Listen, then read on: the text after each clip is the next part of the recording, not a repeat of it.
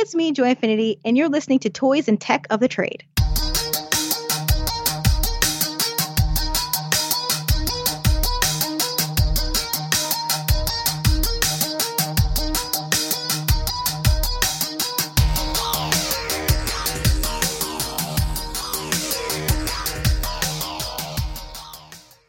What's going on, folks? Thanks for hitting that download button and checking out a brand new episode of Toys and Tech of the Trade, your one-stop shop for toys, tech, and talk with some assembly required.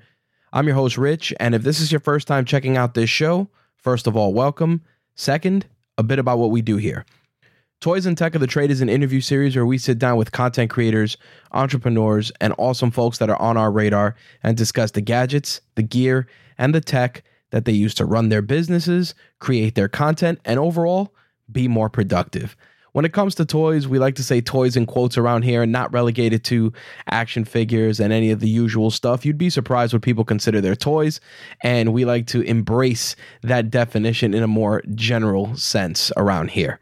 But with that intro out of the way, let's get into some housekeeping and turn it over to this week's guest. So, first and foremost, I know that we did not do an episode 2 weeks ago. Just a couple little personal things going on off air, which eventually I'll get into in a future episode that's more Q&A focused. But for now, had to take the 2 weeks and just work on some other stuff here at home. But we got a great slate of guests for the remainder of February and going into March. And I even want to say as far as April. So really excited to share all of these amazing stories and, more importantly, share some amazing gadgets, gear, and tech that you can use for your businesses, your creative endeavors. And with everything going on, this is prime time to really pull the trigger on those ideas that have been rattling around in your head. You want to start that YouTube channel? Go for it. You want to start streaming on Twitch? Make it happen. You want to start that business? You want to do that Etsy shop? There's no time like today to get that started. There's a lot of opportunities, a lot of tools, and a lot of great stuff out there. And hopefully some of the things we share can help you along your way. In some RageWorks Network news, I wanted to take the opportunity to welcome the latest addition to the RageWorks Podcast Network. That is the Eat for Life podcast. Really great podcast hosted by an amazing group of folks covering entrepreneurship, esports, really insightful, super informative. Basically, the concept was brought to my attention by Sebastian Burton, aka Chosen One. Those of you that have been familiar with the shows going back to the My Take Radio days will know Sebastian as somebody who I've known for a long time. We recently reconnected on LinkedIn, and we're just talking about different ideas and different things. And podcasting came up in a conversation after he was a guest on Toys and Tech of the Trade. Make sure you check out that episode. And he reached out, expressed interest in starting a podcast to bring value with regards to entrepreneurship, esports, etc. And next thing you know, we went down the rabbit hole of talking, and that turned into him and a few of his colleagues coming together to launch the podcast. They are now on their 4th episode, and it's legitimately no BS, gems upon gems of just great information, whether you're looking to learn about esports or crypto. The crypto episode was outstanding, especially with everything going on nowadays with Bitcoin, Dogecoin, Litecoin, Ethereum, all of that stuff. It's just, there's so much stuff out there, so much misinformation. And the Crypto 101 episode with Marcus Howard was outstanding. By the time you hear this, episode 4 of their podcast will be out with Malik Forte as their guest. If you've been in the gaming space or you're familiar with Nerdist Industries or the esports space, then you've heard of Malik Forte. Malik really over-delivered as a guest on this past episode, and I'm not saying that just because I'm a fan of his work, but because the information that was there really open the floodgates and really shed some light on what it takes to be a personality in the gaming industry or in the entertainment industry for that matter. The episode was super insightful, and I myself learned a lot, and I've been doing this a long, long time. So definitely check out the Eat for Life podcast on the Rageworks Podcast Network. You can also find the Eat for Life podcast on all the major podcasting platforms. So definitely check them out. The other thing I did want to mention is that we are working on a brand new Q&A episode. So by all means, if you have any questions regarding the shows, the network, Rageworks itself, what I have going on, by all means, feel free to send your questions to rich@rageworks.net, or you can DM Rageworks via any social media platform of your choice. You can find us pretty much everywhere. On Twitter, though, we are Rage_Works. Someone has been sitting on the Rageworks Twitter forever. So if anybody has an inside track on Twitter that could help me get that name, that would be phenomenal. But without any further ado, I'm going to turn it over to this week's guest. And her story is, man, it is textbook, a really, really amazing story that picked up a lot of steam with the current circumstances of the pandemic. And like I said, if you're not inspired by some of these stories, then you got to check your pulse and see if you're alive, because the story that this week's guest shared it's definitely one that many people are currently going through. So without any further ado, let's turn it over to this week's guests and learn about the toys and tech of their trade.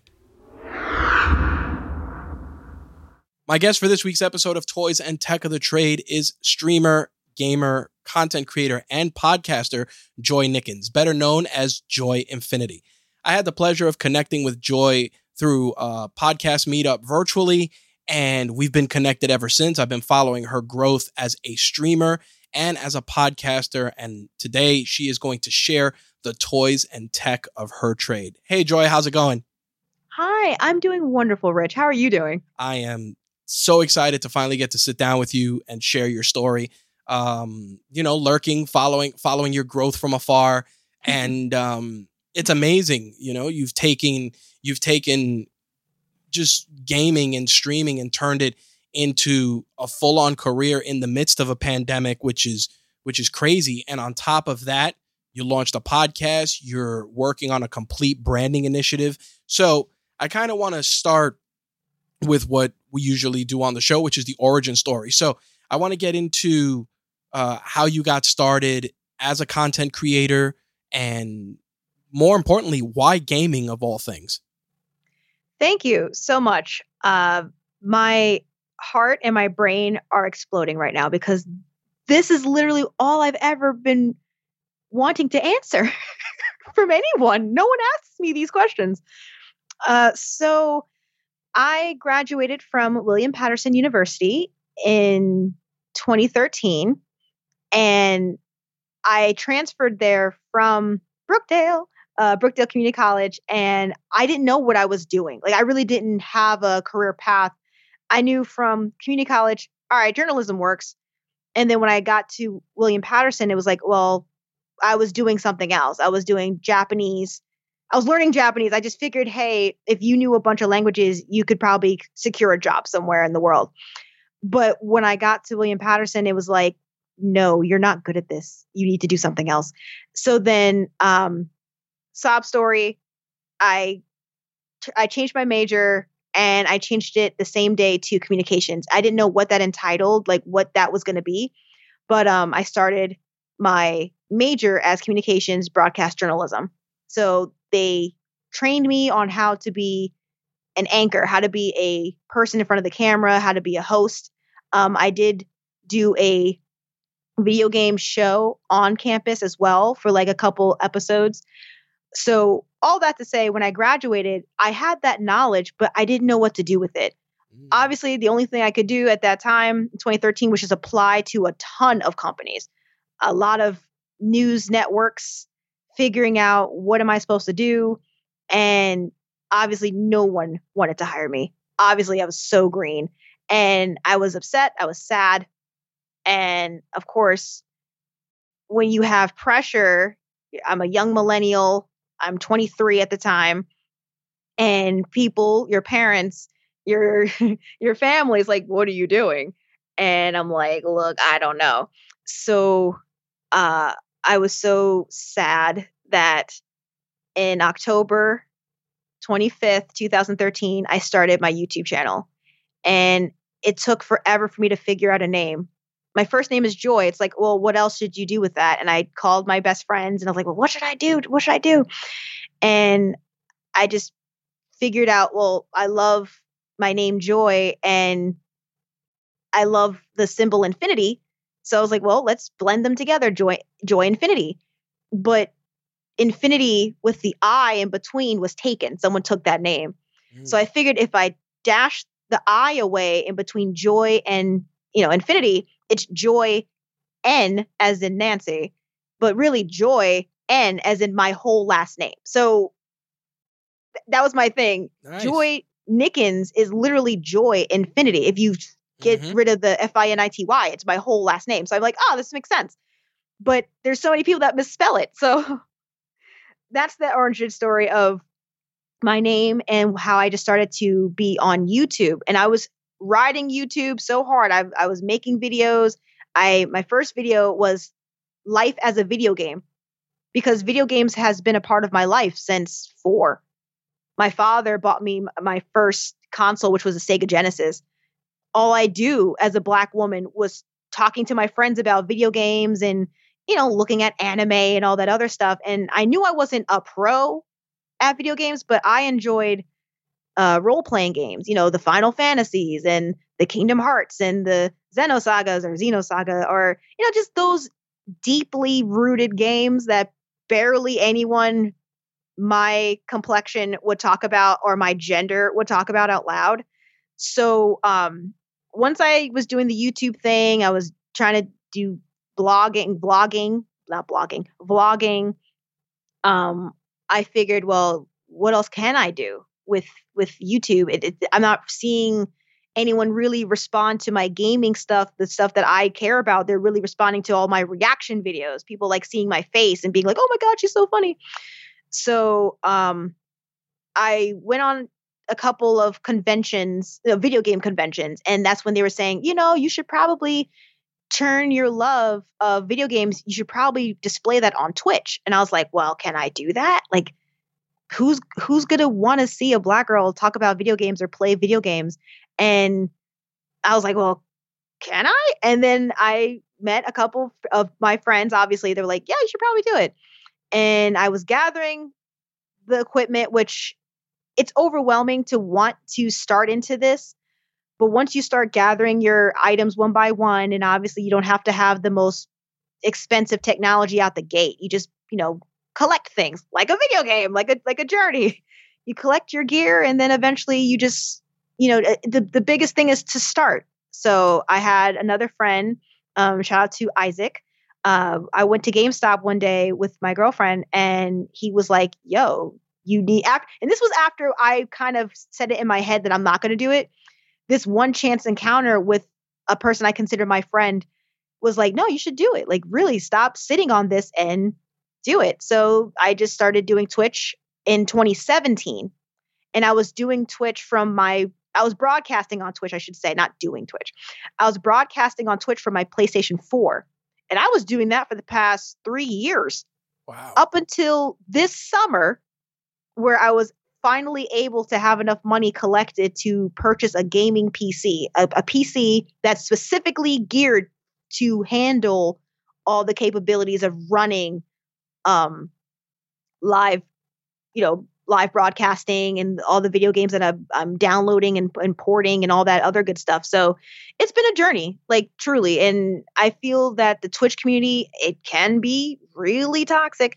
But so far with the community that has been collected, I can't say I collected this community. I'm just one girl, but the people that like watching me, the people that stay to watch me, and you included, that, the lurkers, got to shout out to my lurkers. people who just, watch it. They don't say anything. They don't type anything. I'm so grateful for people that take the time to even see my channel. So I've just been on that path ever since. So to dig a little deeper into that. So back when you started streaming back in 2017, you were streaming just through your console all the way through when you became an affiliate in 2019? Yes. Wow, that's amazing. Yes. So you built that audience along the way, just strictly based on the console. How were you engaging at that point? So I went to a gaming convention called a Video Game Con, which was in Parsippany, New Jersey. They had a whole workshop about streaming. So I took my notes and I was like, all right, well, I have my PS4 because I got the PS4 after going to PlayStation Experience 2015 and 2016. So 2016 is when I got 2017 is when I got my PlayStation 4, but I didn't have the camera because I knew from then, obviously I've trained talking to an inanimate object since 2013. I talked to the laptop. I talked to my DSLR camera. I have no qualms about staring into a camera lens and not feeling embarrassed.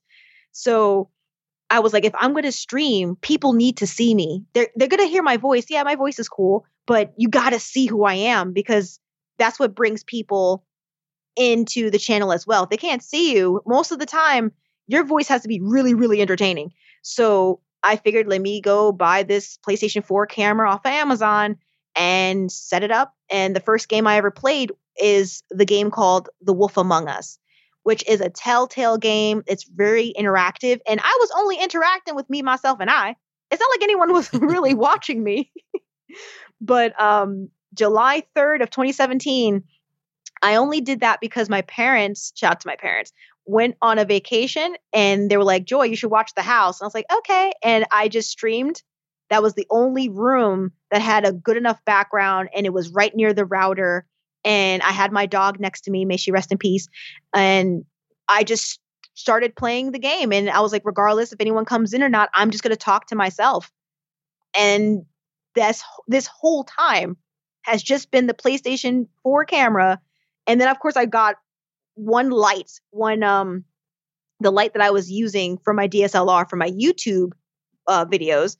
I only have the one light, the one camera, and my PS4, and that's all I've been doing until recently.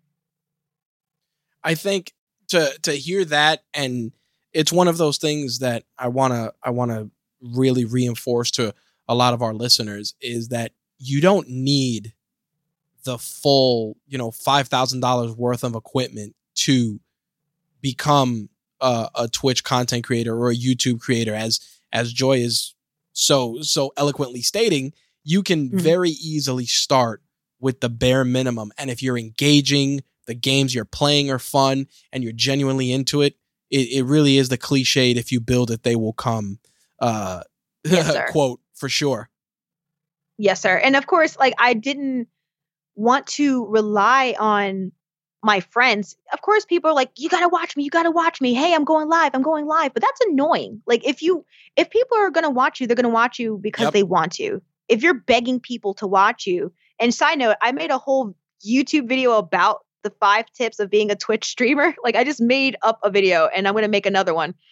But I didn't want to be like, hey, friends, make sure you promote me. Like, as a Twitch streamer, as a content creator, you have to be your own PR. You have to be your own marketing. You have to do that. And I was like, regardless of whether my friends watch me or not, I have to show up in my heart. I have to show up like someone is watching. And just be yourself. And like you said earlier, just, be authentically you. And yeah, I still don't know how people find me. I mean, obviously I played the game and people are lurking in those channels, but it's them who decide to come back. I say my schedule is Mondays and Thursdays currently, 9 p.m. If you want to come back on a Monday and you see me, I'm here. Like, I try to be as consistent as possible, which again is another tip I said, but yeah, it's really about just doing you, being who you are, and people will see that that's you and you're not putting a facade in front of the camera just to be likable. So It's been really helpful.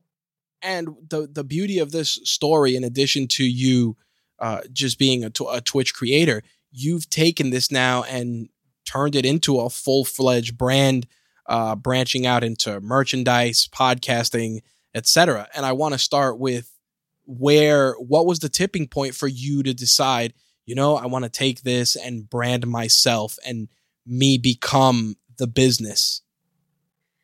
Well, it was not me alone. I guarantee you. I'm very grateful for, first of all, my girlfriend. Shout out to her. I'm not sure if I could say her name, if she wants me to say her name, or maybe I could. I probably should, because she's got a business too. She's out here. But my girlfriend, aka Tingtastic, she was the first person that's like, we should probably have merch by now. And I was like, well, I have a merch store. I just never promoted it. Right. And I had my logo be on a shirt since probably 2017. I just never told anyone. I never advertised it at all. But she's like, people are going to want to buy your stuff, right? People are out here and you should have that. And I was like, okay. And then I had people from the community, my community that have been watching me for a long period of time. They're like, yeah, you should have your own merch. And I'm like, really? Like, you would actually buy something from me? So I had someone buy a shirt with my logo on it. And I was like, oh my God. So then my girlfriend, who is hella creative and very talented, she had all these ideas, like all these, which again, I'm blessed because not a lot of people have that. People go to like Fiverr, they go and they, find other people that they could hire. But she's the in-house, like I call her my manager, like my manager, baby, manager, artist, like go-to person, the one that has a lot of the ideas behind the channel of how it's operating. Like that's her too. So it's not a lone operation. But she was like, hey, what if I just drew this? Or, hey, remember you said that thing on stream? Like, what if we made that a shirt? Or what if we made that a hoodie? Like, so that was kind of like, wow, someone actually believes, like, you believe in my brand enough to put it on a Teespring, because that's what I use, Teespring. And it was 1, 2, 3. Like, you just upload the picture up there on Teespring, and then the listing goes live, and then you just wait. Obviously, you promote the store, but then you kind of just see, does anyone want to buy your stuff? So that happened last August, where someone actually bought my shirt for the first time. And I was like, oh my God, like you do care. So then it spiraled, it snowballed into, okay, what else should we put up there? Okay, what else should we do? And then of course I'm excited. I never had this happen before. The only time I ever got paid from doing anything I loved was through YouTube, which is once every, I guess, 3 years, and one payoff from Twitch. So it's not, all the time. So then that's when one of my friends, Dominic, he was like, hey, are you an LLC yet? And I was like, what? And he's like, yeah, girl, if you're going to be making money from merch, you probably need to have an LLC. And I was like, what do you mean? He's like, yeah, Joy, look, you see all these other companies out here? Like, it's not so-and-so owns this company. It's like Google LLC, Sony LLC. Like you can't be, you have to have a business, because if something happens, if people see you, they're going to be able to see you directly, right, and not your business. And I was like, oh my God, sir. So then he was like, Joy, take some time out of your day. We will sit here together. And I'm telling you, it's a blessing. And I tell him all the time. And he's like, no. I'm just trying to help others. And I'm trying to help, women like you and people in general, like not people like me, but, artists and creatives like me. Like if I have information, of course I want to share it, because this is not a competition out here. Like, I see that you're doing wonderful things. And I was like, well, thank you so much. And he was like, look, we're going to set together a time and we're going to do this. And he walked me through the LLC process for that, for the merch stuff. And of course, like I'm making sure that anything that I do under JOYNFINITY LLC has the merch, the gaming, the podcast, which is basically all you. So, yeah, it was just people taking time to want to help me. I wasn't begging anyone. I sat on the LLC thing for months. And you know how I sat on some stuff for months. The paralysis analysis. I was so scared. And, during the panini, the pandemic, the whatever we're calling it, the Pandora's box, what money did I have to even think about making a company out of something like this? Like, who am I? Right. But, luckily people like you, were kind enough to be like, hey, Joy, you should do this. Hey, Joy, did you try this yet? And I thank God for each and every one of you, because it's not, I'm never going to forget that. Because I'm not paying you. I didn't pay anybody to sit here and tell me those things, but just because, and obviously you showed me that kindness, all I'm trying to do is just make sure that everyone out here that I know and love and care for gets the same information and double. So I'm not sitting here being greedy with the knowledge. As soon as I became an LLC, the first thing I did was text all my best friends, like, look, I know how to do an LLC. You want to do this? Let's do it right now.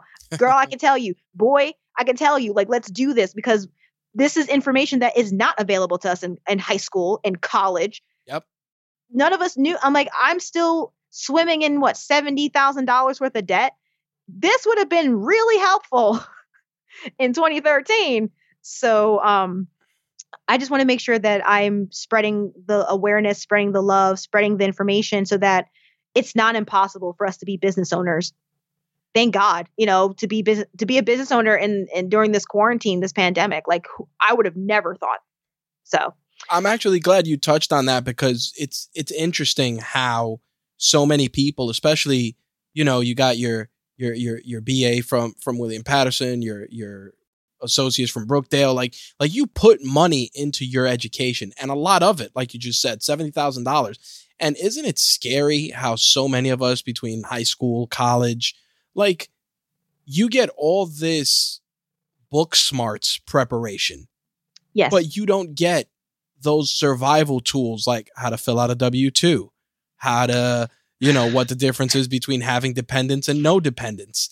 It's a very scary concept, and I'm glad you mentioned it, because that's one of those things that so many people, especially so many young kids and young adults now, that are getting into Twitch and content creation, and they're blowing up. They're out there just crushing it, and they have no idea. They have no idea the kind of protections that they require, because they're not teaching them that in school. Not at all. I mean, and I'll clarify for just those people with Brookdale and with William Patterson. When I went to Brookdale, I went for free because I graduated in the top 20% of my high school. Wow. All right. It was a program called NJ Stars. And I was able to get help from my church as well. So it was like Brookdale Community College was free for me. So I had 2 years to get my stuff together. I had 5 semesters. Look, and I best believe I crammed them. I did 6 courses, 5 courses, and the last 3 were 4 courses. So those were free. So I had 2 years, but obviously I was out here trying to get a part-time job, trying to, pay for things, pay for gas, back and forth. When I transferred to William Patterson, that's where I had to pay. And that's where the summer I went, I had no one helping me in terms of like, well, Joy, maybe you should apply for this grant. Maybe you should apply for this. Nothing. The last minute, my mom walked in and was like, maybe you should apply for Sally Mae. I was like, what's Sally Mae? Exactly. Worst decision of my gosh darn life. Ruins me to this day. So Sally Mae, aka Navient, Navi won't, Navi ain't having it. I had to borrow, and I went to William Patterson for 5 semesters, but I borrowed for 4. And that alone is why I have $70,000 of debt. And I only went for oh, Jesus. So I only went from 2011 to 2013. So I'm just like, the amount of debt I incurred just to do, and it wasn't even the prerequisites, because I did all that. It was just my main stuff. It's insane. And no one said anything. No one knew anything. I'm the first person in my family, in my immediate family, but my first person in my family to like graduate college. and no one had the knowledge. My parents didn't go to college. Like my mom did, but like, it was Brookdale, same thing.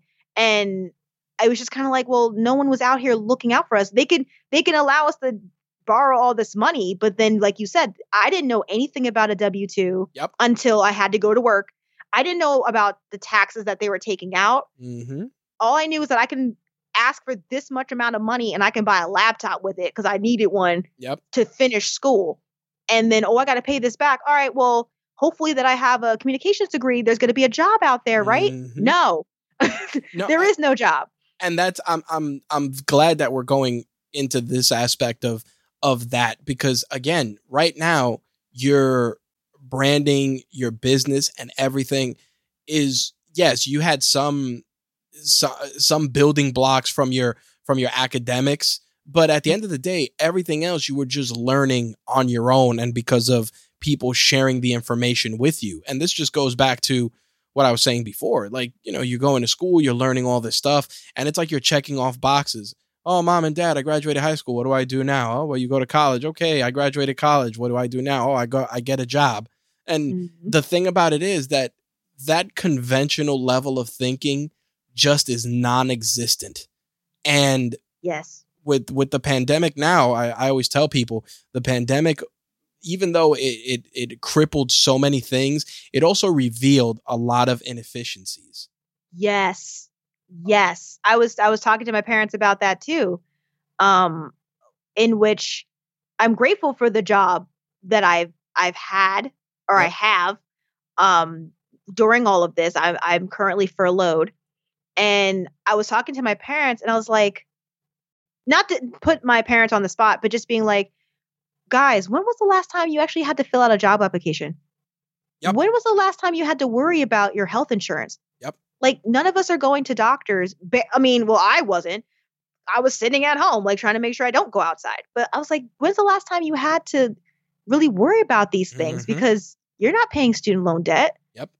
I mean, my dad's name is, he's a cosigner. But for the most part, I was like, I'm paying those things. And by goodness, it's getting more expensive than when I don't have a job. Right. They were raising the prices of my payments. And I'm like, you see, I'm furloughed, right? You see, I'm not currently working. They're like, well, we can shave $5 off. I'm like, are you serious? Man.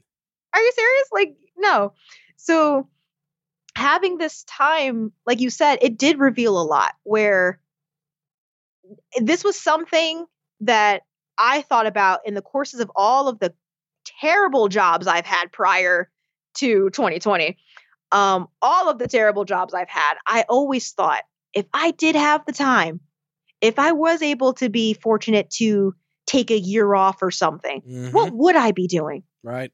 Like, how would I spend it? And, pandemic, kofefe, whatever you want to call this thing, COVID came out, and I was like, well, I'm sending my booty home. Like, I'm not, but what do you do? And right. I'm like, I have all these video games, and now I can figure out what does make me happy. And I tried to use that time as best as possible. No, and I think that's a big, it's a big reason why I wanted to really share your story, because you took your adversity and you molded it into something that brings you, no pun intended, joy.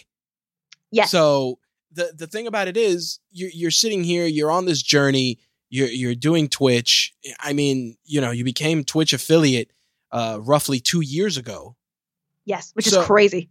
So, but think about that. You became an affiliate 2 years ago. You were still grinding and sharing and playing video games just for the love of it.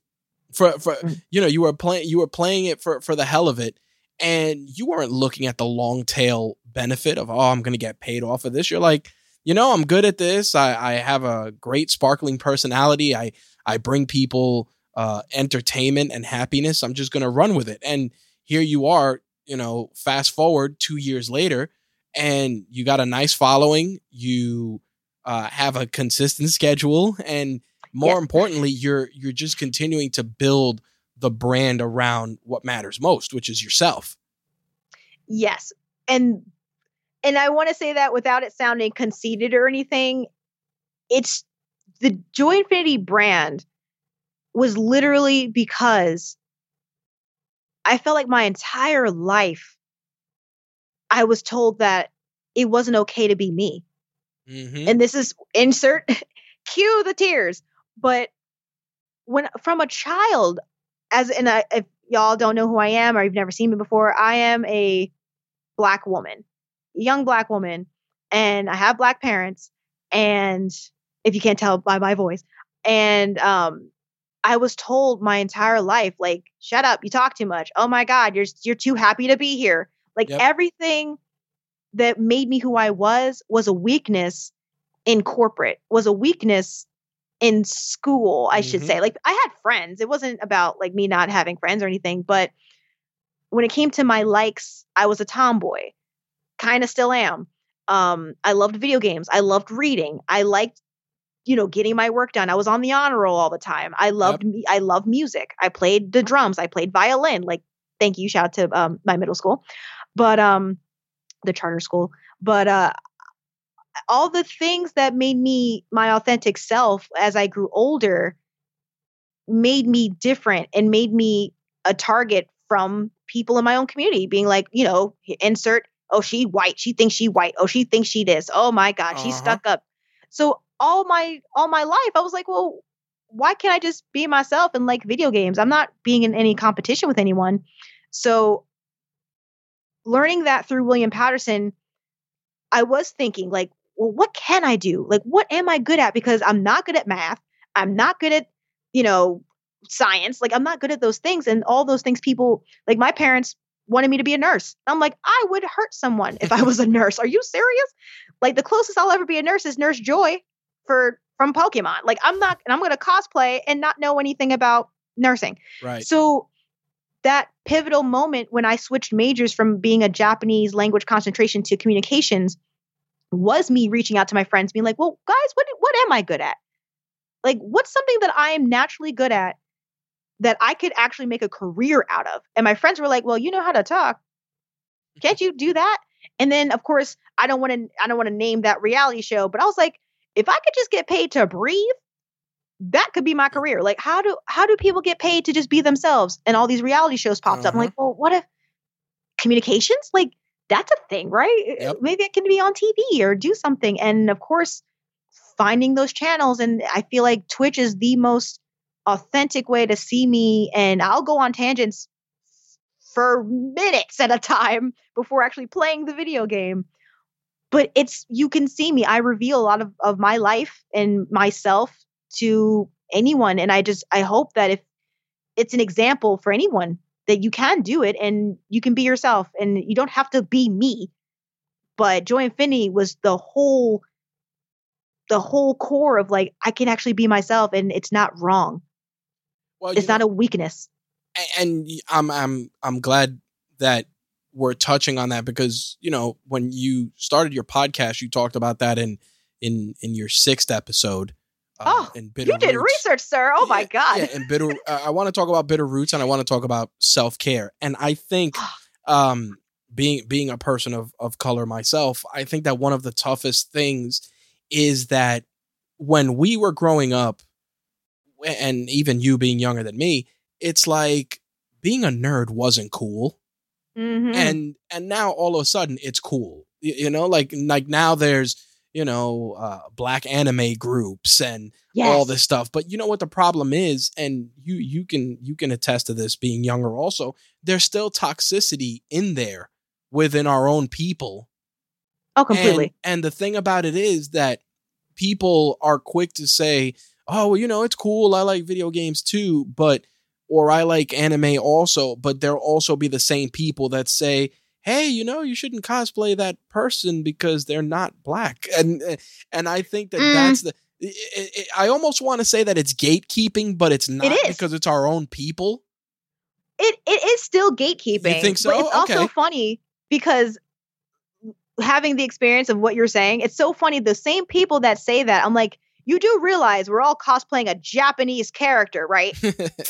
You're telling me I can't dress up like, I don't know, Riku from Final Fantasy X-2, who has blonde hair and she wears a bikini or whatever. Let's say I ever have, but I'm like, why are we sitting here arguing about what I can't and can't do? You didn't make up the video game. Right. You don't care. Like you just want to have something to say, which is upsetting because you're not spreading positivity. You're just being a bully. And I've had that where I've liked anime and I would have certain white people be like, "Oh, well, you shouldn't watch that. You should watch this. Oh, well, you can't watch that. You won't get it." And I'm like, "But you're not People even want you Japanese to check off boxes either. What do you do?" And then of course they'll pull out the, "Oh, well, I took classes in Japan and I took Japanese and blah blah blah." I'm like, "Okay, but you're still not though. At the end of the day, you are someone that admires the culture just as much as I do." Right. There is no, point system for you did all of your, brown nosing ahead of time. Right. Like we're all at different ages. And to say being a woman in this stuff is a catch-22. Well, that leads me to my next question. Talk to me about representation in the streaming space, especially now that you've been in the streaming space for almost 4 years now. Tell me what are some misnomers or some fallacies with regards to being a woman or a person of color in this space, and what are some truths? It has been a journey. I am so grateful to be a part of a community called Black Girl Gamers. Now, when I mentioned I went to PlayStation Experience in 2015, I went by myself. And 2015 and 2016, I went by myself. But in 2015, I made a friend who was also a Black girl from California, because that's where PlayStation Experience usually happens, in California. So I went and I didn't have a community. I didn't have friends that were Black women to go with and to talk to. So after I came back from PlayStation Experience 2015, I was like, well, I should find, we exist, right? Like we exist. Black girls, I exist. So there should be other Black women that, and this is not to just say, I need to just have Black women friends. I don't care who you are, male, female, non-binary, gender non-conforming. I'm like, I just want to speak to people that are going to bring positivity to the space. And I don't care what game, whether you like PlayStation, Nintendo, Xbox, insert game here. If you can have fun, that's the whole point. So I found Black Girl Gamers in November of 2016. And I was just, seeing other people, seeing other women being like, "Oh my God, I like this game. I like this game." And that was before I started streaming myself. I was looking to them for encouragement because I've seen some of them do it. And they were telling me about the positives and the negatives about being called out and having quote unquote men test you. Like I'm trying to play a video game. Let's say I'm playing Castlevania, which I know is a classic, obviously, but they'll sit there and they'll play the game wholeheartedly.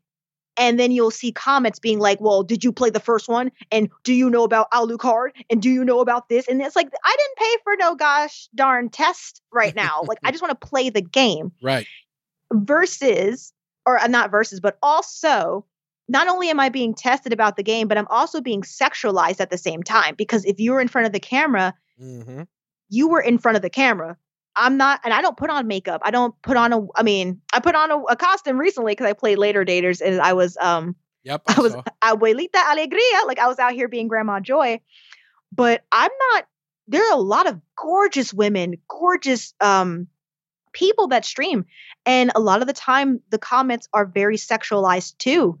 And you have to be, tough at this point. I'm learning to be tough on screen now, but if you don't have people that are your moderators, people that are looking out for you, because you're not only are you playing the game, but you're also moderating your own chat. And there have been a couple times where I've seen some slurs in my chat, and I'm like, I'm just playing Final Fantasy. Like, why are you being so mean? So, or why are you sexualizing me right now while I'm playing Crash Bandicoot? Like, can you not, person? Right. Like, it's so weird. So, that has definitely been something that has been on my mind ever since YouTube, where if you're putting yourself out there, you're putting yourself out there out of your own volition. Like, hey, what you put on the internet, it's forever. So you should be okay with what you're doing. But that doesn't excuse the fact that people are really just out here trying to get a rise out of you. Right. So, being a Black woman in gaming, me personally, has mostly been positive, but I have seen the horror story and read the horror stories of other people that have had way worse situation happen to them. And I'm just like, oh my God, I just hope to God that never happens. And even if it does, I don't want it to destroy my, anything I've ever done, or I don't want to destroy friendships or, make it seem like I'm out here trying to be someone that I'm not. Like it's just you just want to enjoy pun intended. You just want to enjoy being who you are and playing video games. Like there's no other rules to this, but like you said, there are certain people that'll either love you until you do something wrong, which, Right. What is that? Or they just want to hate on you because you're doing it and you seem like you have all your stuff together, and they just want to find the crack in your armor to be like, well, you're doing this, but so-and-so is doing this better. And it's like, okay, and I don't stream to be in competition with anyone else. I'm just doing it for me. And if you like to be here, please be respectful and, Carrie, be about your business. So it definitely has a lot to it, but for the most part, it's been very good for me. And I say this stumbling, but it's been good for me, and it's been good to also make friends on this space. I'll say that again. It's also been good for me to make friends on this space because I've met friends in this quarantine. I've never met them in real life. Right. But they've been wonderful in terms of being positive, having fun, checking up on me. I've had many a struggle stream, shout out to Jabba-chan, and she's been someone who's been like, hey, Joy, maybe you should do this, or check your mic, or did you do this? And here's how you do this in OBS Studio, and check this out. And I've had people that are trying to help me for the greater good, and not just to be like, well, I helped you, so now you have to help me, So yeah, it's been really good. And I'm blessed, continuously grateful for everything. So obviously now that we've tackled the building of this, let's get into your podcasting endeavors. And the reason that I want to get into that is because it was new territory for you as a creator. But yes, I want to know where you felt you needed to be with the podcast to differentiate it from you and your stream. Yes. So back in 2016, I'm saying these things because some of these years were the worst years of my life. I was at a very horrible job, and my coworker friend, that's what I call people, my co-friend. If we made friendships at work and we're no longer working there, you're my co-friend. So my co-friend was the first person to be like, hey, Joy, you should listen to podcasts. And I was like, ew, podcast. Like, I stay glued to my iPod. Why do I need to listen to people talk and I can't see them like YouTube? He's like, and this is my friend Brian, so shout out to Brian. He's like, trust me, Joy, you're gonna love it. And I was like, all right, whatever. So I tried it, and I did listen to Neil deGrasse Tyson's podcast. And I was like, okay, this is cool. And then I was like, well, at the time, I really liked K-pop, which that can go into a whole different world path. But I found this podcast called Chin Cha Cha, which they recently just ended the show in 2020. So I just heard two Black women. One of them, girl Davis, she is from England, and the other girl, April Jackson, they're grown women. She was from Kansas City, Missouri. Kansas City, Missouri. And they were just talking about K-pop, and everything else in between. And I was like, wow, I can literally sit here and listen to these two Black women for hours. I mean, their episodes were like 3.5 hours long. Wow. And I was just cracking up. I was crying. I was agreeing with them, sitting in my chair during my 8-hour shifts. And I was like, oh my God, I can't get enough of this. And this is where that podcast bug as a fan happened. So I just loved podcasts in my own secret world. Of course, I love video games, but I was like, yeah, I'm going to listen to this podcast and Chin Cha Cha and blah, blah, blah. And I started listening to other podcasts. And I was like, oh my God, this is cool too.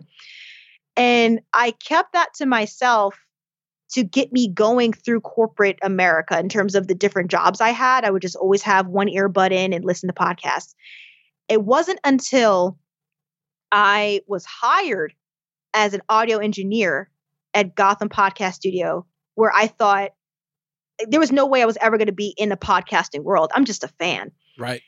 And then I was able to be an engineer, and I was like, wow, this is cool. Like, I get to be in this whole other world where it seems that I can actually and wholeheartedly be myself.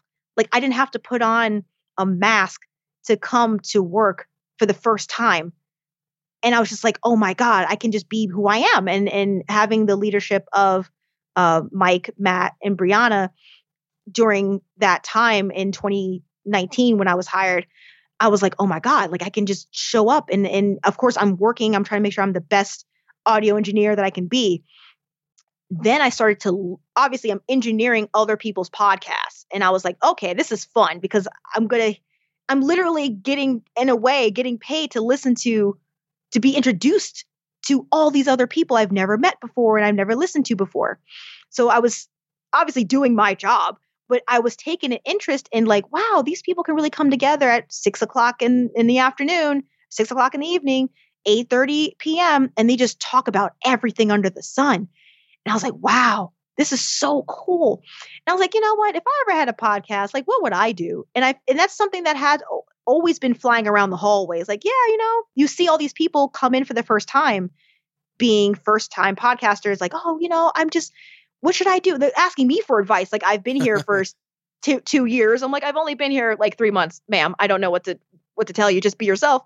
So doing that job, I was watching and observing and taking notes, not because I thought I'm going to have a podcast someday for real.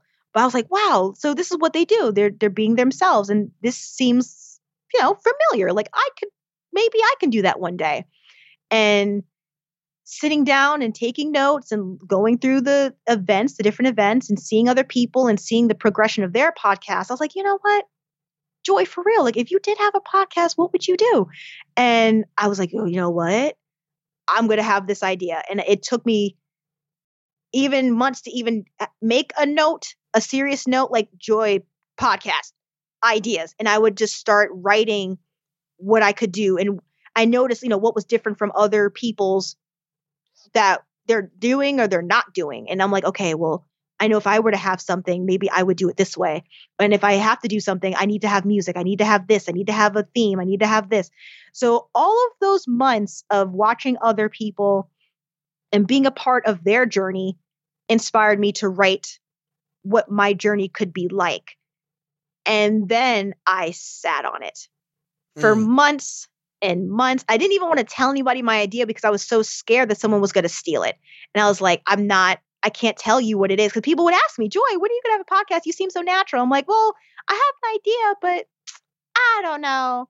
And then I would go to these meetups and physical meetups, and I wouldn't say anything because I'm working the event. And I'd be like, oh, I have an idea in my head, but I just haven't, said anything about it. I don't even know what to call it. I'm so scared. And then the meetup that changed my life, you, sir, introduced me to paralysis analysis. And of course, my girlfriend was being encouraging too. She was definitely being like, well, maybe you could do this and you should do this and you should do this.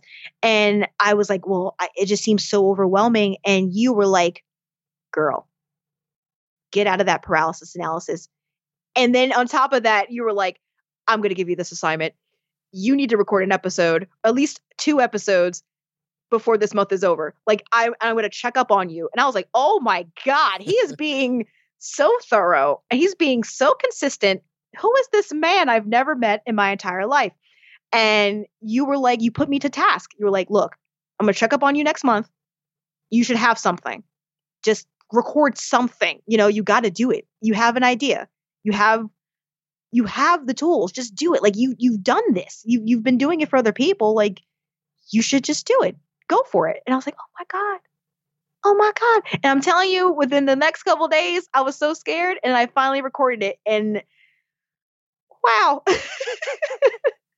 And I'm kind of on that analysis paralysis again, now that I know I need to be recording more episodes, but this pandemic definitely changed my perspective on episodes that I should be recording or should be releasing. And I definitely had a whole lineup of episodes prior that I changed because I was like, well, we need to talk about this now. So I changed up my whole episode lineup, but now I'm kind of like, I didn't record anything yet. I did record one interview, but for the most part, I haven't recorded any of my solo episodes. So I am kind of back on that analysis paralysis, but you know, I definitely am putting myself the task, like, Joy, you need to just sit down and whatever it's going to be, you can obviously edit. You can turn it into something. Just do it though. Just record.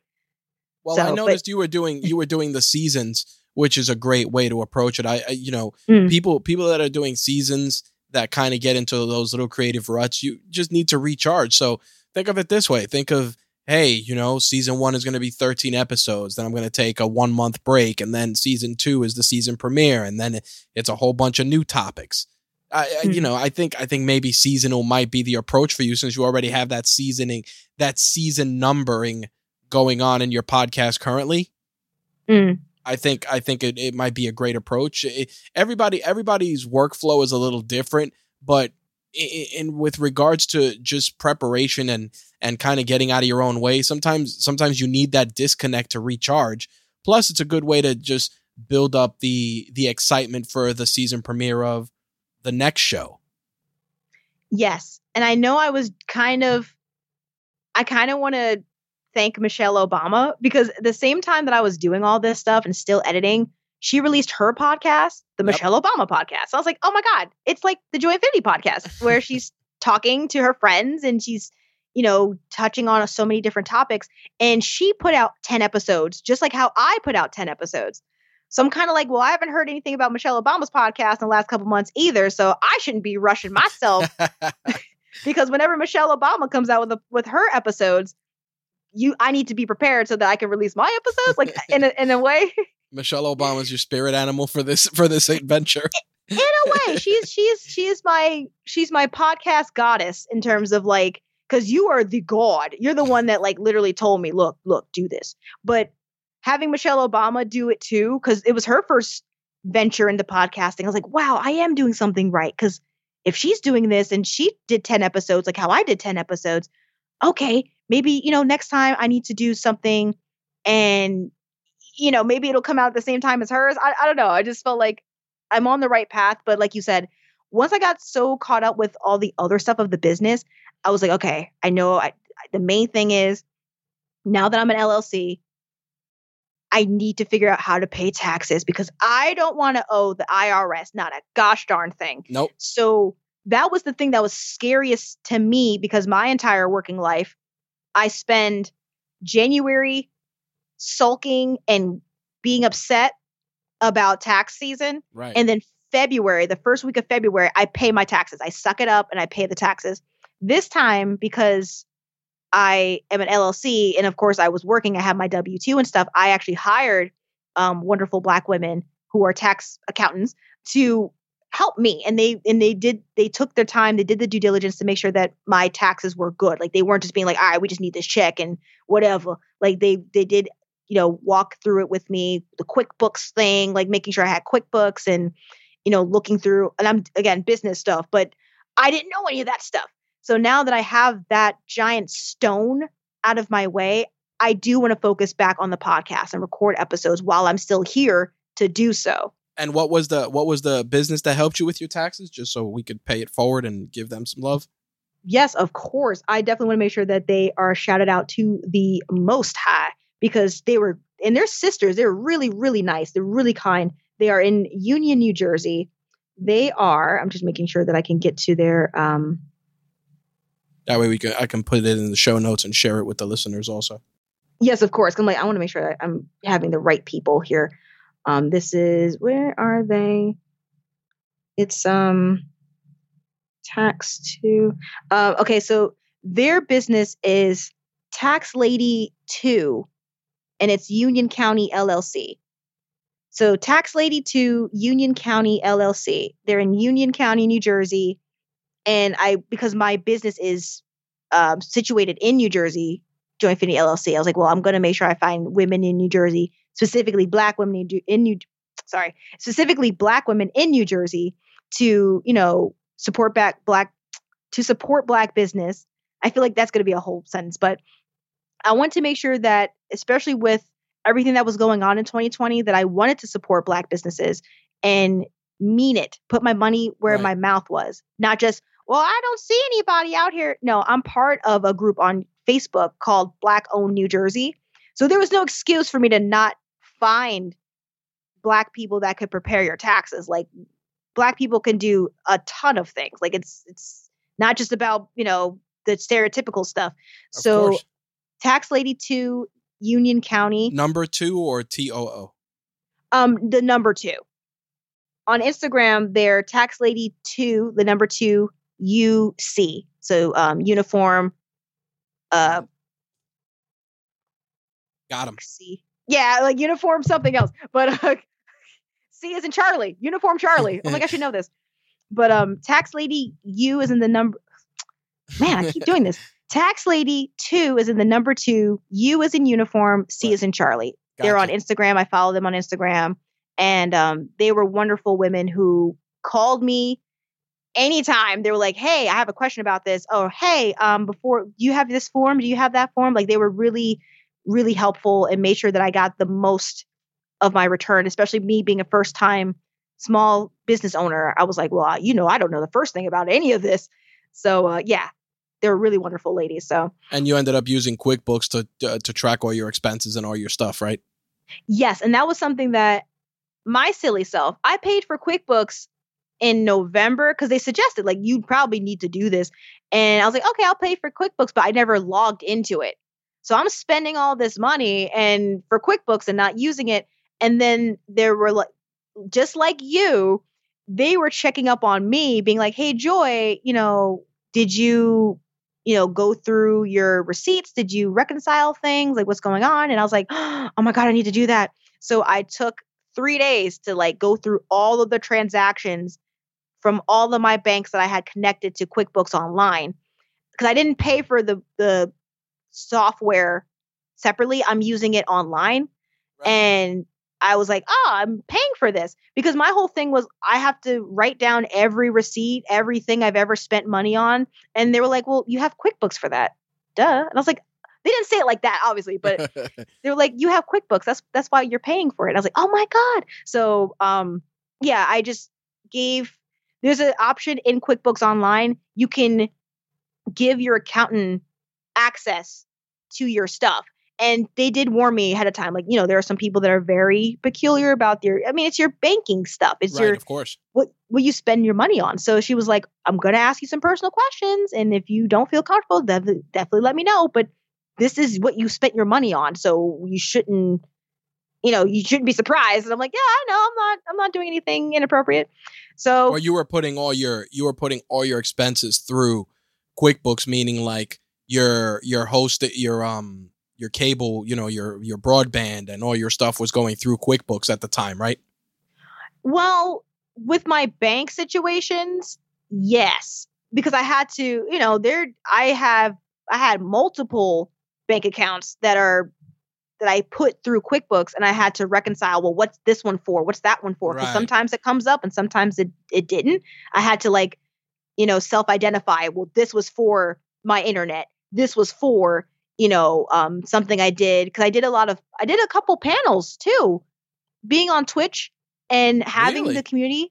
Yeah, I was actually on a couple panels, which was look at really you. Awesome. Looking back in the summer of 2020, like, I actually did a couple panels and I got paid for one. And I was really surprised, because normally it's like, you're on a panel, you said your opinion, bye. Like, your payment is exposure, basically. So, there were certain things I had to reconcile, and she was just like, yeah, just make sure you do that. And then you give me access to it. And then I'll help you to make sure that this is what it is. And this is what you're saying. And that this is, everything here you're consenting to, and then it is the truth. And yeah, then she took care of it within a day or two. And she was like, you're good. This is how much it is. Bam. This is how much you're getting back. This is how much the pay is, and how much you have to pay, and blah, blah, blah. And you're good. That's outstanding. So, yeah, it was just really nice. It's just, I just forgot about QuickBooks because I thought I had to do it through an Excel spreadsheet. And then they were like, and then my girlfriend was like, don't you pay for QuickBooks? And I was like, oh yeah. So that was something that I had to learn for the first time. And of course, because I don't know anything about the business part, I was so scared. If it's something that's unknown to me, I get scared. Yep. But once I did it, I was like, oh, that wasn't so bad. That was pretty good. And I'm happy that I didn't have to use TurboTax, and like how the years I've been working, I always just did TurboTax by myself. And Right. to have, two wonderful women stand up for me and be like, well, no, we're going to do your taxes. Make sure that you aren't, Uncle Sam isn't going to come for you. Was a blessing and a relief. So that helped me a heck of a lot. Oh, goodness. Oh, the trials. I want to circle back a little bit to the podcast, because I know you were saying that you had started working as an audio engineer.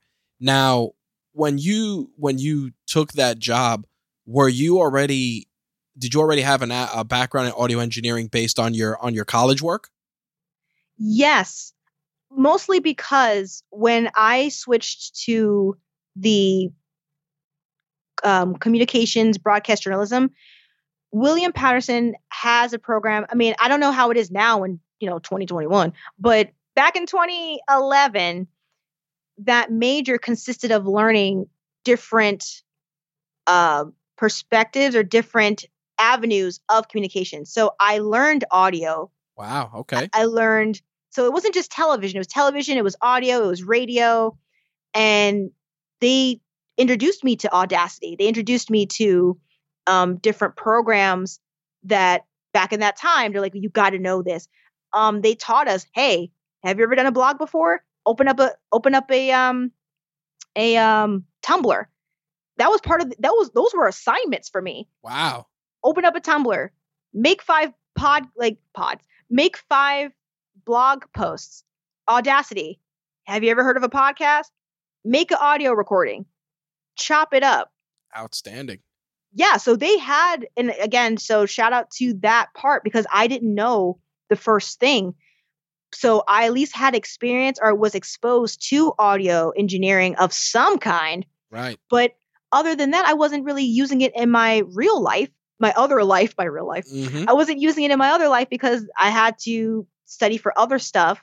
And then, once I got into the corporate world and working, like no one even asked me about that stuff. Right. It was honestly just talking to, shout out to Raul, just talking about how I learned all this stuff in college, but I never can use it anywhere, was something that he was like, hey, you got a resume? And I was like, yeah. But honestly, learning about that stuff in college and having the tools, like I learned about, not only did I learn about audio engineering, but I learned about video editing, because I had to do 2 documentaries. So before I graduated William Patterson, I had to do 2 documentaries, and my last one was a capstone. I had to do a 5-minute documentary and a 10-minute documentary. And how was I supposed to do that? Like, I've never done a documentary in my life, but I had the teachers to tell me, the counselors, and, Google and YouTube saved my life. So honestly, even when I graduated, it's through the internet gods of Google and YouTube that got me to want to take this into a creative space where it wasn't just doing it for a company or doing it for someone. It was really just learning it myself and applying it to what makes me happy. And video games was the core of that. It was like, if I can be myself and play video games, then, and somehow find a way to get paid for that's amazing. So that's why I just figured, well, audio engineering, like editing audio, was really fun for me, just doing it for the assignments that I had to do. But then, of course, the concentration was broadcast journalism. So it took me away from audio, and it put me more into, you're going to be an anchor. You're going to be someone that's going to be an intern for Eyewitness News or NBC. And you have to know how to be camera ready. You have to know how to do this, and you have to know how to do that, to the point where I also was on a talk show at school. I was on a collegiate talk show program called The Roundabout, where it was me and 3 other hosts. And we were on TV. We were on our college TV, and we won an award for being on camera. Wow. And basically being a college version of The View. That's what it was. Oh, that's awesome. And if you go to William Patterson, you can see my photo is there with the women. So it's not like it didn't happen. It totally did.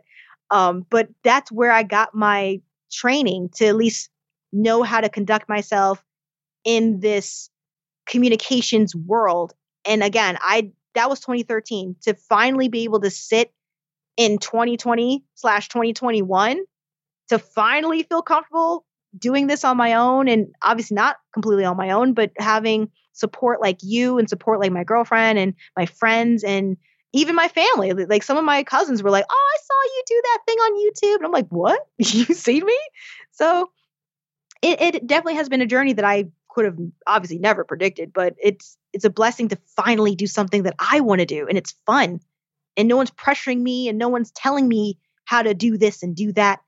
And it's just so cool that it's my name and my face and people actually like it. Tell me, it's awesome. Tell me a little bit about the Korean pop music flash mob that you did. Why do you know about that? Oh my God. So that was, again, another time where I was sad in college. I just transferred to William Patterson and I didn't have any friends.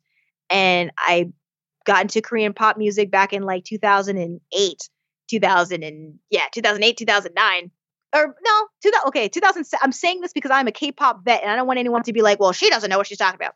So basically 2007, I knew about K-pop. So I don't want to hear any all this, well, you don't know such and such. And my favorite girl band, my favorite girl group of all time, Korean girl group, is Girls' Generation, Soyeonshide.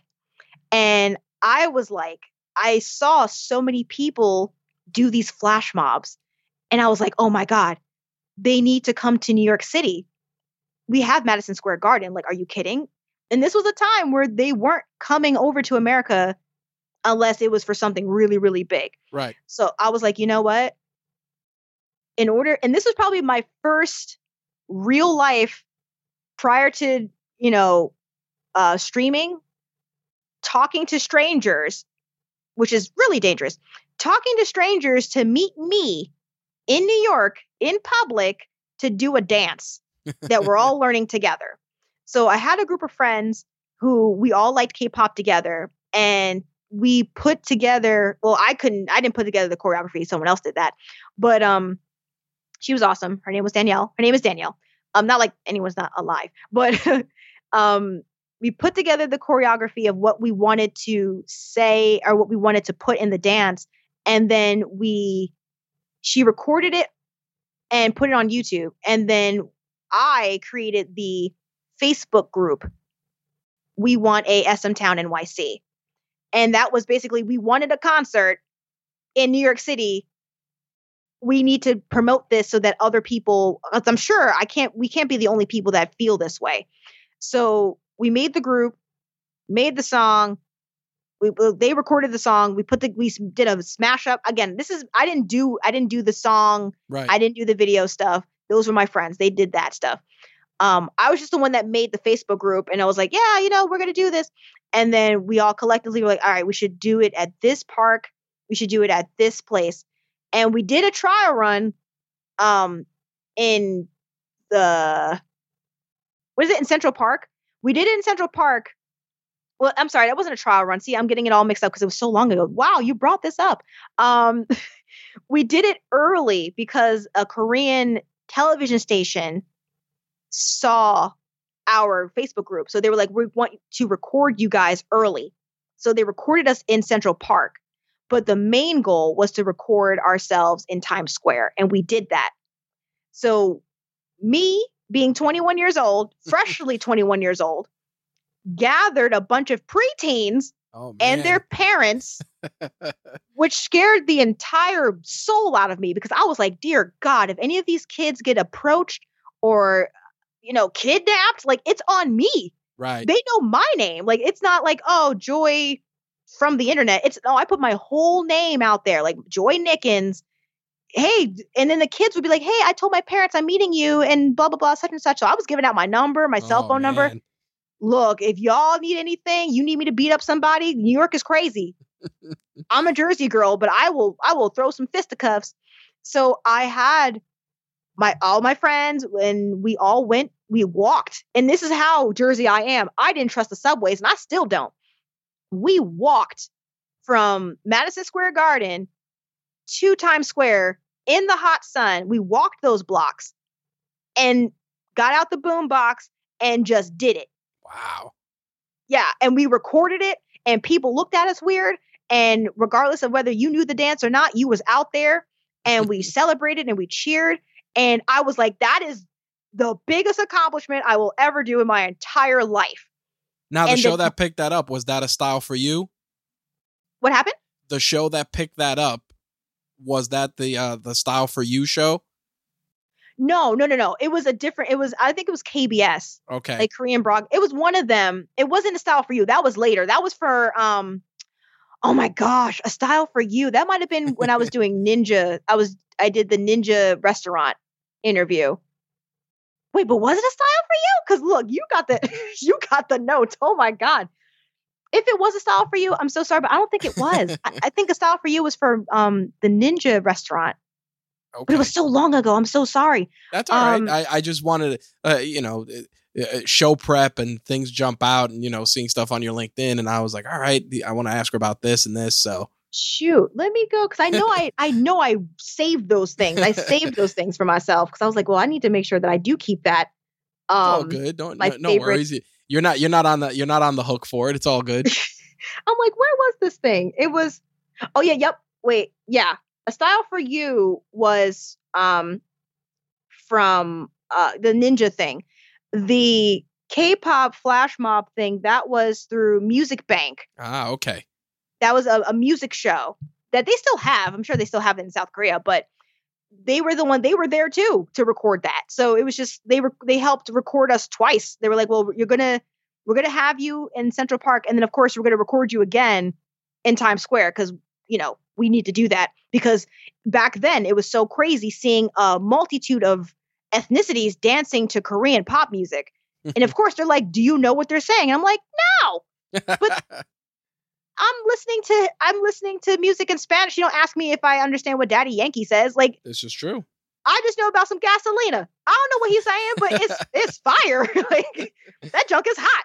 I barely knew Mambo number 5. Like, you don't ask me about the languages. You just know that the beat is amazing. And through the language of music that it's heartfelt, it's fun, it's dangerous, it's crazy. Universal. It's universal. So I thought the flash mob was like the biggest thing that I would ever do in my career. And then months later, they actually had a concert that I went to. Like, they had an SM Town. That's pretty cool. That's a hell of a way to bring it full circle. Oh my God. And I was like, oh my God. Like, they did it. They actually did it. And of course, my favorite girl group, Girls' Generation, I was like, obviously now I need to meet them. And that wouldn't happen until like a year or two later, where I actually got to meet them, because they had a concert. Oh my God. Did you hear that or no? No, I did not. Okay. I'm so sorry. It was OBS. OBS did something. Someone followed me on Twitch, and because I'm using OBS, it pops up in the OBS. Oh, well, that's fine. Yeah, I didn't get nothing here, so you're good. You're safe. Okay, thank God. Oh, because I was like, it just got really loud, and I was like, Jesus Christ. Jesus, I'm so sorry. But I actually got to meet Girls' Generation because they had a concert in New York City. Like, they had their own separate concert. And I was like, oh my God, I need to meet them. And I got to meet them because they had an album, The Boys, that came, their titled album is called The Boys, and they had a meet and greet. And I almost didn't do it because that required me to drive into the city at 4:00 in the morning. Wow. To have a spot held for me so that I would go back online at 12 p.m. Jeez. to wait until 7 p.m. to meet these women. And lo and behold, at that time, I had a whole fiance, and he was like, yeah, we're going to do this, right? Because you love them. And I did. And I got to meet 8 out of the 9 women. Wow. Of Girls' Generation. One of them had another obligation in South Korea, but I got to meet them and I cried like a baby. One of the best things of my life was to be able to go up to them and be like, your music changed my life. Like, I did a flash mob because of you. Like, it's to be able to have that experience with an artist, a musical artist who, again, and they know English too, but that was like, if me doing this on the internet gets things done, I need to do more of this. So Girls' Generation, oh my God, I never thought I would talk about K-pop on this, on this recording. Yeah, you see how it goes. Well, it's good too, because that's a great segue into our Q&A, which is the hot seat. It's going to be rapid fire questions. Some of the stuff is going to be stuff you're into, stuff that relates to your business, of course, a bunch of different things in between. No pressure, and it, like I said, it's just going to be fun. So I'm going to start with an easy one, and that is, what was the first video game you played? Sonic 2. Nice. That's a classic and a favorite of mine. Yeah, I feel like that's the one that I can remember as early. I mean, I can ask mi primos, my cousins, Carlo and Antonio. Mostly Carlo though, because Carlo was introducing me. Shout out to mi primo Carlo. He introduced me to stuff when I was like 3, and he is my my geek guru, my sensei in terms of all things amazingly geek. And he's a wonderful, strong, tall, kind-hearted Black man. And we are Afro Latinx, so we have our roots in Costa Rica and Panama and Jamaica, and of course being here in the city in New York and New Jersey. So the first game I can remember is Sonic 2, because that was the game I got that my dad bought me, from Sega Genesis. But if there was anything earlier, Carlo would probably know about it. There you go. So, but I'll go with Sonic 2. That game is great. There was so much fun with that game. Sega's super underrated when it comes to that franchise, And the music, Yep. and I know I said this in my podcast, which I know I'm going to make an episode about Sonic's music, but Yep. Sonic 2's soundtrack, Outstanding. oh my God. Oh, the underwater stages when he was going to drown. Do, do, do, do, do, do. Oh, it was so good. Oh my God. I didn't know what anxiety was back then, but that's what it was. So yeah, Sonic 2 changed my life. And the music for the last stage when you fight the robot Robotnik in the space station. Oh my God. So good. Fire. And I don't know. I mean, we all have it in our brains and our memories, but do we ever physically talk about it out loud? No. Sonic, man, Sonic music. Shout out to Sega and the Sonic team. And if you all haven't played Sonic Mania, I'm not getting paid to say this, but y'all need to play Sonic Mania, because that's the thing that we probably as fans have been waiting for to play. And that was a basically fan-made game in the beginning. So if y'all haven't played Sonic Mania, y'all need to play that. I think you should do a Blast from the Past stream and play Sonic 2 straight for nostalgia on your stream. You know what? I do have my Sega Genesis. I do have to, because I have, for some reason, 3 Sega Genesis consoles in a cardboard box outside. I need to, and I feel like I might have Sonic 2, but I might have to go back to my house for that to find Sonic 2. But if not, I could probably find Sonic 2 Well, they're somewhere. always discounting those Sega Genesis minis with the HDMI. They're always getting rid of those for cheap. Oh, duh, you're right. Duh. What am I doing?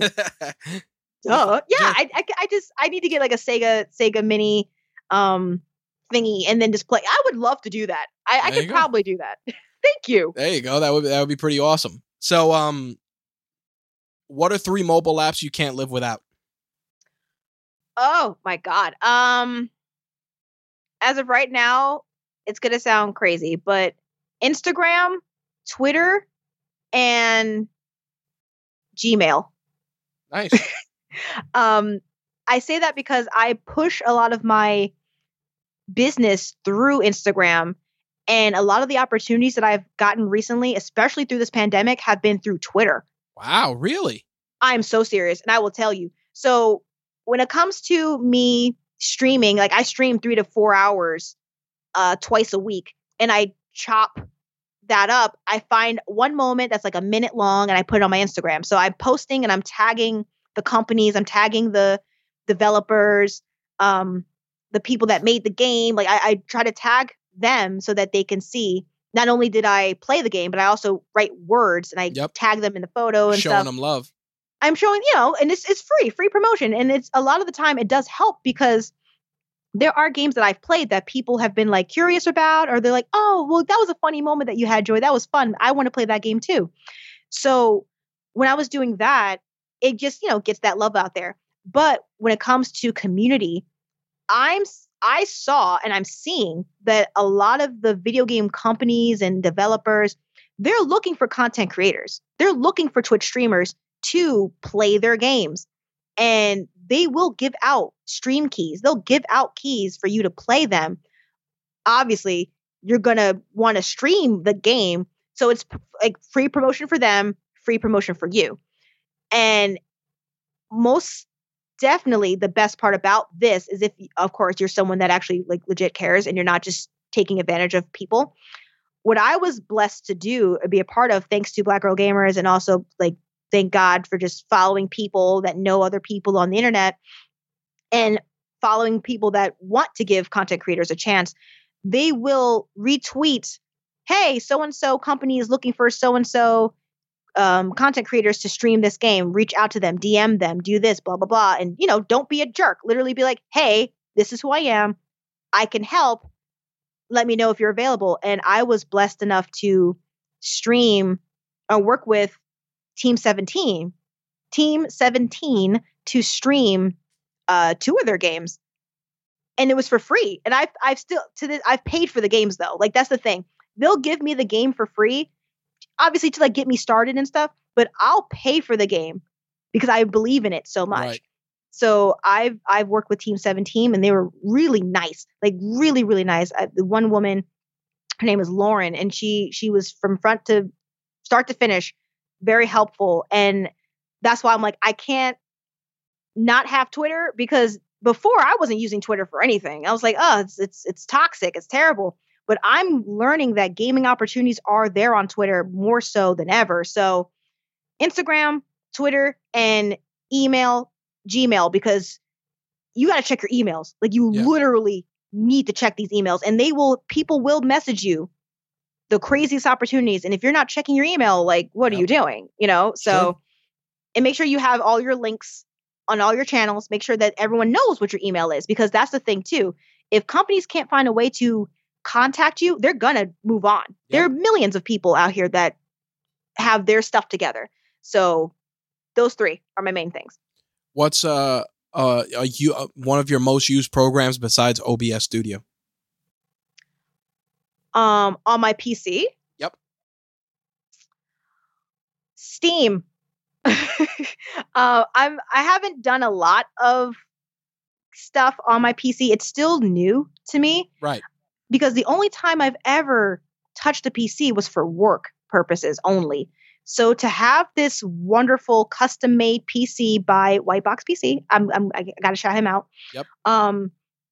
I don't know the full capabilities of my PC. So the most that I've done is OBS Studio. Right. But the games I'm playing that I've paid for, they're from Steam. And my friends and my community, the fam, aka the Empire, they were like, Joy, I know that you're a PlayStation disciple. Like you love your PlayStation, you love Sony. And side note, I got to work for them after college. Like I got to be an intern for them too. So dream come true, dream job secured, dream position or whatever. Like I actually got to work for my dream company, like which was lit. But as an intern, and it died. But they were like, Joy, once you get a PC, you need to get a Steam account. You need to get like Humble Bumble. Yep. You need to find all these other websites because there's so many deals out there for PC. Like, yeah, I know you want to support Sony too, but like, look, you can get the same game like half the price. And I was like, oh my God. So Steam is the main one because I'll play my games on OBS with the Elgato capture card, and I'll play it directly on my PC from Steam. So Steam. Nice. All right. What's your favorite piece of tech besides your phone or your computer? Oh my God. Oh my goodness gracious. My favorite piece of tech besides my phone and my computer. I mean, my phone and my phone and my computer. Yep. My iPad. All right. You got an iPad in the mix. Well, the thing is, I have to pay homage or give respect to my iPad because first of all, I didn't even want it. I was like, I don't even think I need an iPad. And this was the first time I was this was the first time I was on unemployment where I was so sad about myself and my situation. And I was like, you know what I'm going to do? I'm going to buy myself an iPad. And I did. And turns out it was wonderful because my phone at the time was so small and my, MacBook computer was so big. I needed something, in the middle I can take it anywhere. I can take it to go. And I've used my iPad. This is the only iPad I've ever had. I used it on my jobs recently. Like it's gone with me everywhere. And I'm so grateful to have the iPad. But it's so funny that I got the iPad on my first bout of unemployment. And then with this Panasonic pandemic, the second expensive piece of equipment I got was a whole gaming PC. So it's just crazy. I would say my PC, but right. iPad started it. Do you read on your iPad also, or do you just use it for other content consumption? All of it. I read on my iPad. I do love having the physical books. Like I am also someone who, again, going back to my mis primos, Antonio and Carlo, like I've gotten into reading comics. So I like to support physically, Nice. but also if I can't, I'm able to, buy the book, whether it's Comixology or buying them on Apple, Apple Books or, Right. Things like that. So What are you I reading? do a lot. What am I currently reading? Yep. Well, I haven't physically read this, but I just finished Taraji P. Henson's book, Around the Way Girl. Really? I But didn't even know she had one. Oh my gosh, it is so good. Like it's an audiobook. So I bought a bunch of audiobooks and then I sat on them for so long because I was, running back and forth to the city and, the city's so loud. I couldn't really hear, the stuff, with people in the train. And then I have to walk and all this other stuff. So the last 2 weeks, actually, I just finished. What was the other book I read? Okay. So 2 weeks ago, I finished the book A Blade So Black. And that one is by L.L. McKinley. L.L. McKinley. And that was a fantasy book, or it is a fantasy book. And it's basically Alice in Wonderland, but Alice is black. And it's amazing. So I was like, you know what? I have to continue what other audiobooks that I have that I've been sitting on. And Taraji P. Henson's book, Around the Way Girl, I was like, oh, I definitely wanted to listen to this book. And I love when the audiobooks are read by the author of the book. So having Taraji explain her life was just amazing. And I finished it today. Wow. Okay. So that book was fantastic. It was not as, people would think, oh, it's so long, blah, blah, blah. So the next book that I actually was starting was finally Issa Rae's The Misadventures of Awkward Black Girl, which I did watch on YouTube way, in my college days. And now I finally get to listen to the book. So those are the books, that I'm trying to get rid of the audiobooks. And then physically I have, the books I have above my head right now that I'm going to start reading. So it's a journey. Nice. Thank you. What or who was something that made a big impression on you in the last year? Ooh, oh my gosh. Can I say multiple people or? Sure. I mean, but there has to be something or, a person or persons that just sticks out for last year. Wow. In 2020. Yeah, exactly. That's why. Yeah, that's a lot. Goodness gracious. It's hard to say one person. I'm going to go with my girlfriend. You could go with two or three just to keep it a little concise, small. Okay. Well, I'm going to shout out my girlfriend, Ting. Her name is Ting. And she has been the cheerleader in my corner, the person that, believes in me and I in her. And she was the person that was like, keeping me accountable at home as well. Because, back in the time where she wasn't working either because, all this craziness, this chaos was happening. She was like, look, just, do it and tell me what I need to do. And, she was the one that built this in terms of like my backgrounds and, certain things that I needed to be accountable for, posting things on my social media pages, making sure that I'm on time for stuff, making sure that I'm posting certain things. She was definitely someone that kept me on my path and making sure that I was, because I love routine. I'm a routine person. I need to have my routine. I need to have my scheduling. And going through quarantine, there wasn't a schedule. Right. So you're not wrong.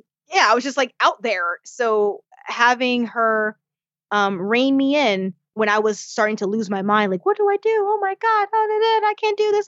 She was like, what? Just look, this is what you should do. Just do this and then do this. And then you got this. And I was like, oh, when you say it, it's simple. When I do it, I'm overthinking. Like it's, so I have her, my mis primos, my gang, my squad. I have, oh my gosh, I'm going to name them. Hardcore because they deserve all the love and appreciation. So my cousins, Carlo, my other cousin, Antonio, and our friends, Takia Marie and Shanae Williams, they definitely got me all the way together in terms of, being authentically myself. And even I'm saying Takia and I'm saying Antonio because, and Shanae, obviously, but Antonio had his own podcast and has his own podcast. And he's the one that got me into the podcasting bug as well, because he invited me on his show and he believed in me to want to have a podcast. And I will always give him credit for this. And then there was, again, before the Kofefe, Takia had a barbecue at her house and we all drove up there.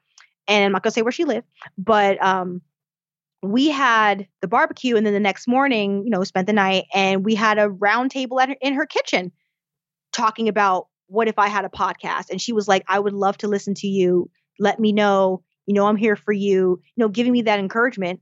And Shanae Williams, and they're wonderful, talented Black women.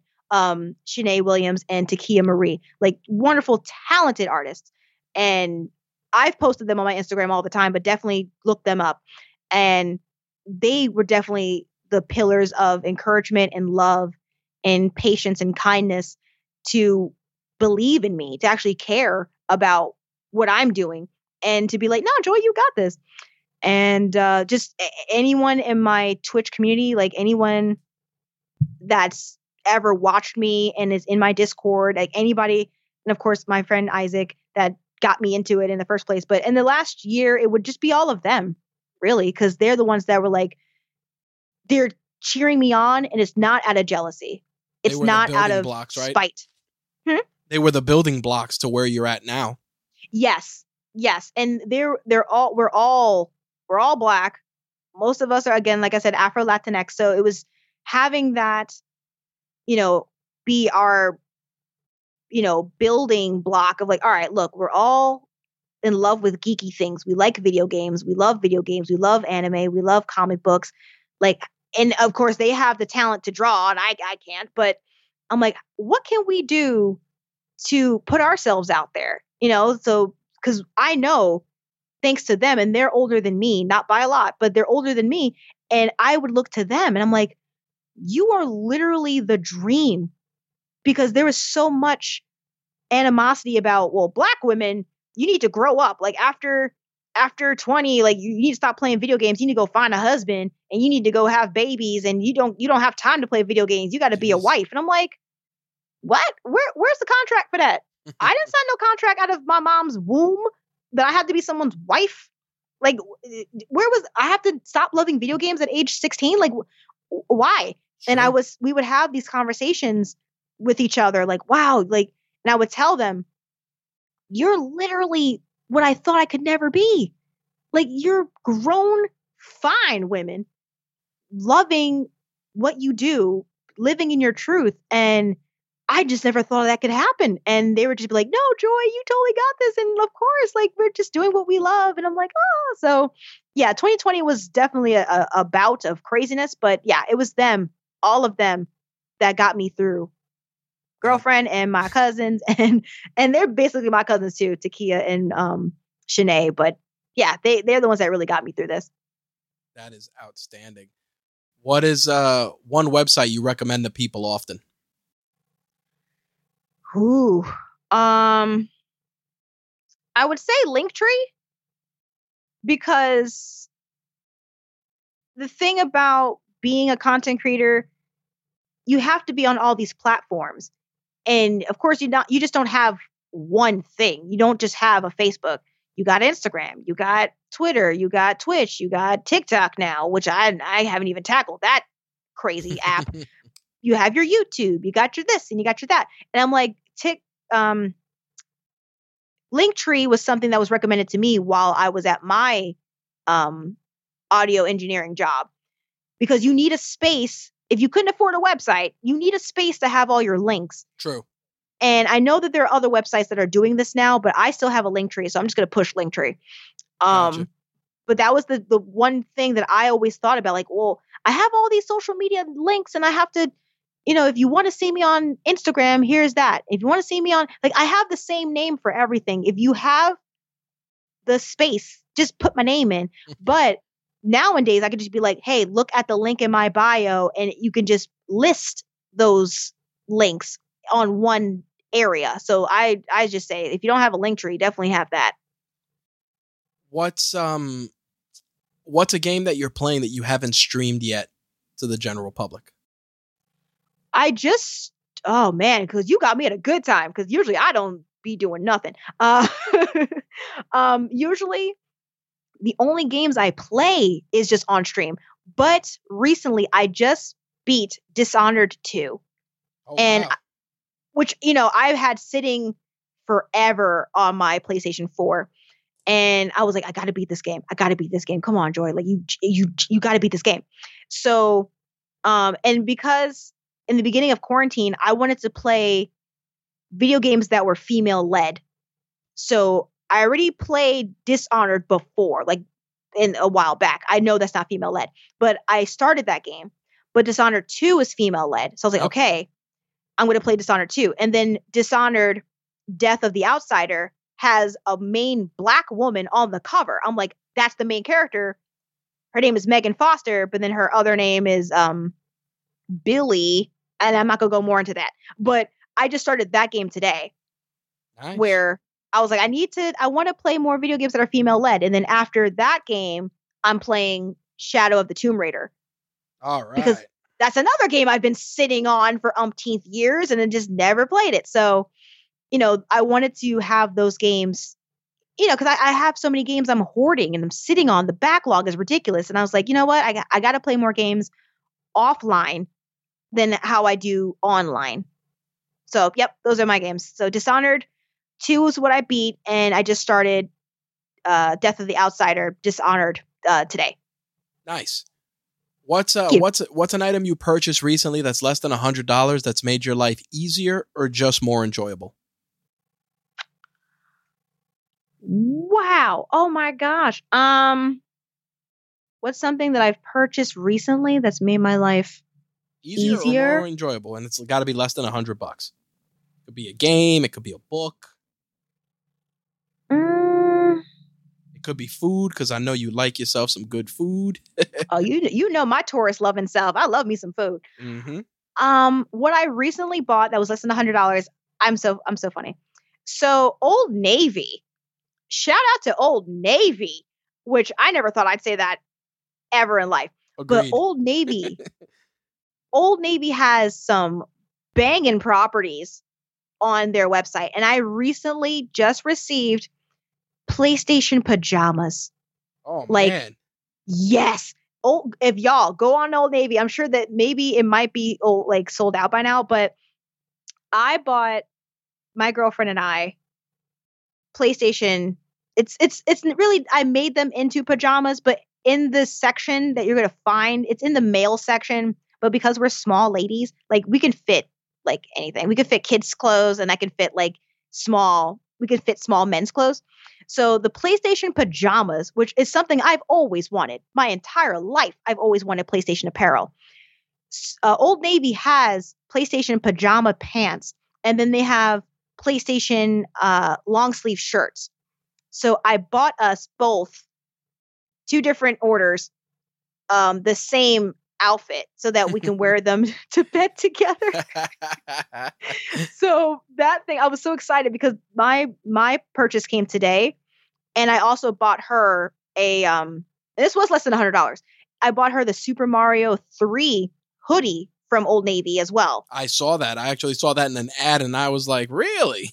Yes. And I was shocked because I was like, oh my God, like when did Old Navy get like Seriously. this popping? It's crazy. So I bought us the pajamas. I'm saying in quotations, but the pajamas, and I bought her a hoodie, and I bought her Nintendo socks. So it's like one of the socks is Donkey Kong, and the other socks was Mario, like old school 89 Mario. So Nice. those things made her happy, and it made me happy. So yeah, that was less than $100. Awesome.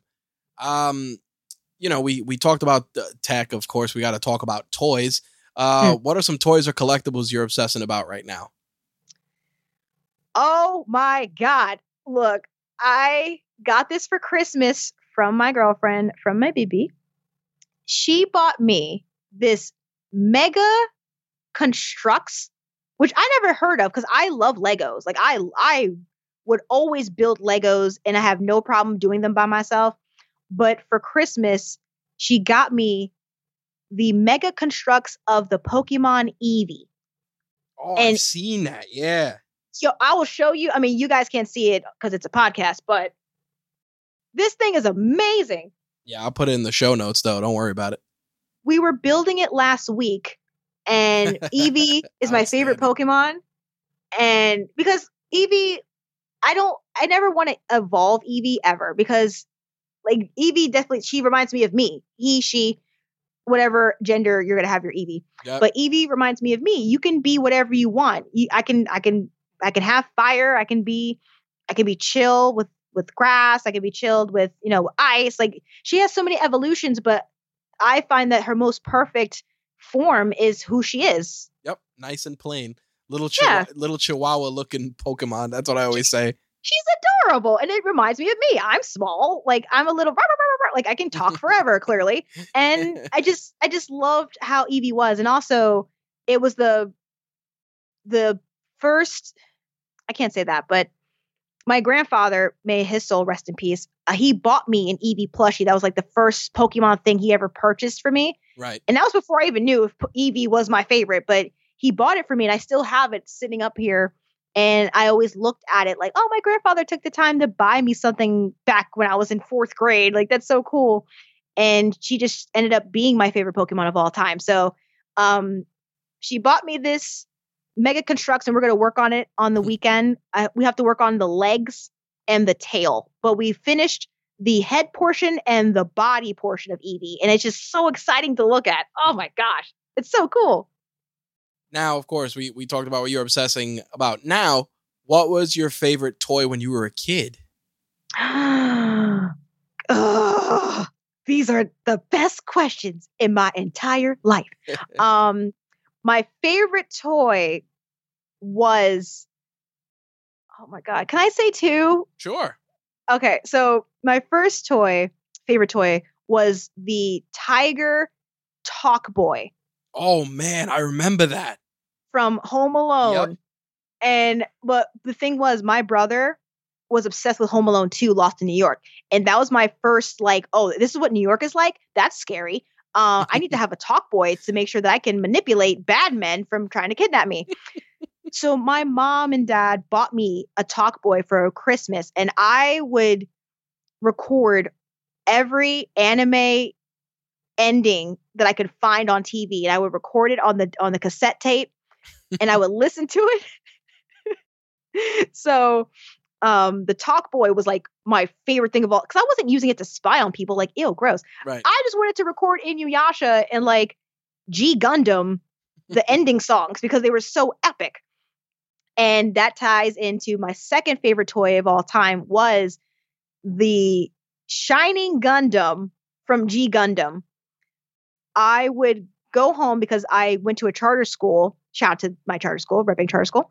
And I would get off from school at like 4:00. So by the time I got home and got to watch cartoons on Cartoon Network, it was usually, Toonami, which y'all should know about Toonami. Yep. And they would have Gundam Wing, depending on what kind of block it was. But I loved G Gundam, where it was like Shining Gundam, and they had all these people and from all these countries, and it was like, oh, you have the Gundam from China, the Gundam from Mexico, the Gundam from America, and the Gundam from Japan, obviously.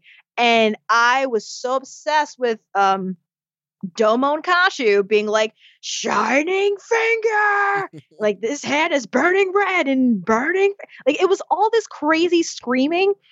And I was like, I need to have this toy. And I found it at a toy store that's no longer existing. I'm so sad. Hobby Masters and Toy Masters in Red Bank, New Jersey.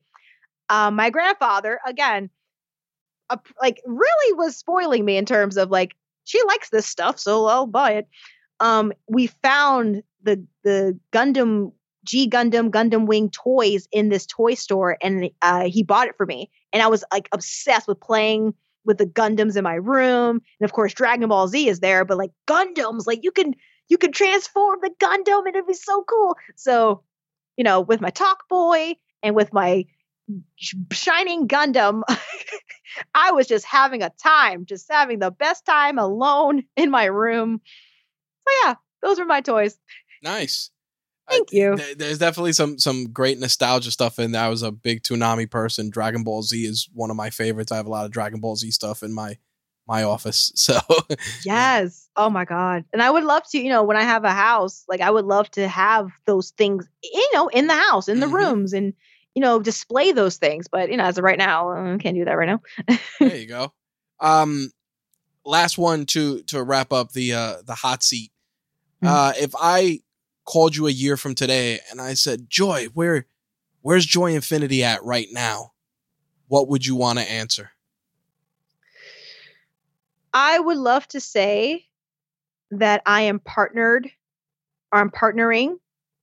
with PlayStation and on vacation. Nice. Like I would love to say, first of all, I'm on vacation, but second of all, PlayStation called me and they saw my material and they're flying out my girlfriend and I to partner with them on a particular game project. Or more specifically, I want to be in a video game. Like have my black self in a video game. I would love that. So I would hope by this time next year, Sony, PlayStation calls me and they're like, hey, Joy, we've seen what you've done. We want to bring you out to the main campus and throw some things your way. And I'd be like, oh my God, yes. Awesome. Thank you. Then that's the goal for a year from now when I follow up. And I'm going to tag them. Last thing to wrap things up, we like to do reach one, teach one, just to give people some additional value. Usually tailor the question just based on the guest. And I tailored it for a guest we had recently. And I feel that the question fits you to a T. So you get invited to speak in front of a bunch of kids about getting into Twitch and streaming.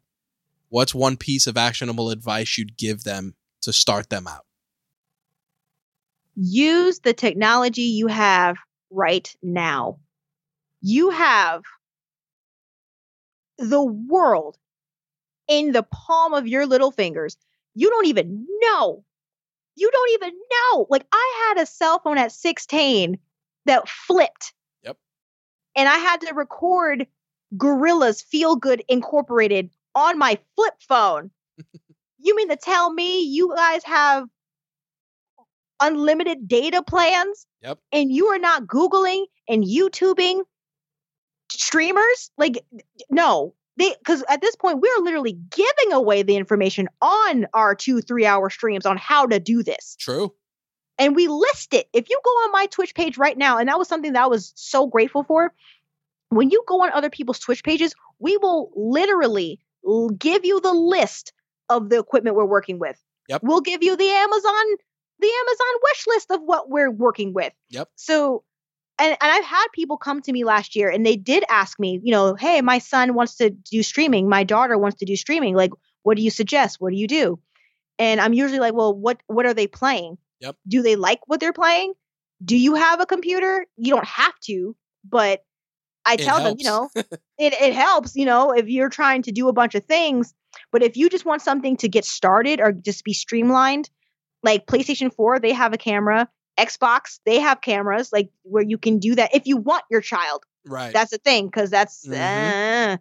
But I would say, work with, if you don't have a console, have a console, and of course, if your child wants to be heard, definitely invest in a good microphone, because of course people are going to sit here and they'll watch the gameplay, but if your audio is crappy, no one's going to sit there and listen to you. So I would say, and a lot of kids, they have all these tablets and stuff, their iPads, their Kindles, and all this other stuff. You can start there. Like, there have been plenty of kids that play, Fortnite and all this and Apex and stuff from their parents' phones. Like, it's easier to get into it now than ever. But again, just, you can get into it, but also be prepared. You just can't be out here being like, everyone's going to love me. No, honey boo boo. You gotta have some self, like, sense of self. And I say that because these kids, as they're growing up, they're growing up into a lot of adult situations. So I've seen a lot of young kids be really mature for their age already. Yep. So I'm kind of like, wow, I can't even imagine even thinking about doing a YouTube channel at the age of 5. It's true. So, I just say definitely use the technology that you have. You don't have to, like you said earlier, you don't have to have the most expensive stuff to get started, but the amount of stuff that's on my iPhone SE, because I don't have no iPhone 12, iPhone 13, whatever. The stuff on my iPhone SE is enough to be able to broadcast something on a channel, get it through your YouTube page. And a lot of the stuff is free. Like, it's free to sign up. So it's definitely easier today in 2021 than it was in 2008. No, you're not wrong. So yeah, just, and just be yourself. Like, just for real. Because people can see it. You can see when someone's being inauthentic. You can tell. So if you're just going to be yourself, it's easy to get started, but make sure that you keep a sense of self. Because if you're going to try to be a fake person, it's going to come at you. It's going to come bite you in the butt, and you're going to be sad, and it's going to be messed up. And it's not just you. And that was my main thing. And I'll wrap that up. Like, my main thing of being on the internet when I started in 2013, I knew I obviously am a human being. I'm a person. I might say wrong things, but it's not just me. It's everyone that knows who I am. It's my parents. It's my siblings. It's my cousins. It's my family. It's anyone that I date. Like, and that's another reason why I never did a YouTube channel with like anyone I dated before. Cause I was like, nah, that's a whole separate crazy thing. Yep. But I'm representing myself, but I'm also representing the people that are around me, my circle of friends, my circle of relatives. And if you don't like me now, if people aren't around me right now that I can trust and care for, like, then there's really no point of doing this. And none of this I'm doing alone. So got to have a sense of self and be grateful for where you are and who you are. And just do it. I think that's a great way to wrap things up. Joy, Yeah. I really appreciate you taking the time out of your schedule to share the toys and tech of your trade. Thank you so much for having me, Rich. And you are truly a blessing. And you have pushed me to do the most amazing things with my podcast. And when you have popped up on my streams, I'm always grateful to see your name up there. And I thank God for you. Thank you for even, catching up with me. Thank you. What a great conversation with Joy. She just lights up the room with her energy, her positivity, and her content. Make sure to check out Joy's streams. I'm going to put her streaming schedule and all of the items we discussed on this episode in the show notes. Of course, some of those items may contain affiliate links, which, of course, if you click and utilize them to purchase that item, we receive a small commission that goes towards helping build the shows, the network, and everything RageWorks related. So definitely use those links and support the show. And of course, get the gear that Joy uses to bring her streams to you. All of Joy's social links will also be in the show notes for this episode, so you'll be able to follow her on whatever social media platform of choice you choose. And if you really dig what she does on Twitch, hit her with a sub. I'm sure she would really, really appreciate it and would love to hear from you in the chat. And by all means, let her know that Rageworks and Rich sent you from Toys and Tech of the Trade. I'm sure she's definitely going to love that. To close things out, a couple of other things I did want to add. We are working on a weekly newsletter for Toys and Tech of the Trade. We're going to talk about the guests of the week, share some tech items, and a couple of other things. We're going to start linking subscription link in the show notes starting with the next episode. So if you enjoy what we do on Toys and Tech of the Trade and want to stay up to date, make sure to check out that link when it goes live. And we also have a newsletter for the Rageworks brand, which covers everything Rageworks, from the articles we post to the stuff going on the network, plus so much more. So if you want to stay up to date and just want one weekly email in your inbox, you can subscribe to that, and we'll put links to that as well in the show notes for this episode. Last but not least, as always, if you enjoy what we do and you're checking out the show on iTunes or any of the major platforms that have a review system, please take a moment and review the show. We would really, really appreciate it. It looks great for social proof, and it just shows that we are doing our job and engaging and giving you folks the information, the tools, and the tech that you want to learn about. So if you got a second or two, please take a moment and review the podcast. I would really, really appreciate it. With regards to social, I did want to mention, as always, you can find Rageworks on the social media platform of choice. Usually I am pretty much active on all of them, and we're going to work on bringing back or resurrecting our Discord. So if you're into using Discord, we're probably going to have something for you folks as well. But you can find us anywhere, and most of the time it's me replying, unless for some reason someone is running the account for me, just because, life gets in the way, and some of the staff actually help me out with that. But for the most part, I'd like to say 90% of the time it is me. So feel free to reach out on any social media platform of choice, say hello, ask a question. I'm always trying to give you folks value wherever I can and pay it forward wherever I can, because been in this game a long time, learned a lot, and if I can pass that information on and make somebody's podcast or content better, I will gladly do it. All right, folks, that's going to wrap things up. Thank you guys for taking the time to beam us into your ears and enjoy this week's episode of Toys and Tech of the Trade. I'll see you folks in 2 weeks. Thanks for listening. Peace.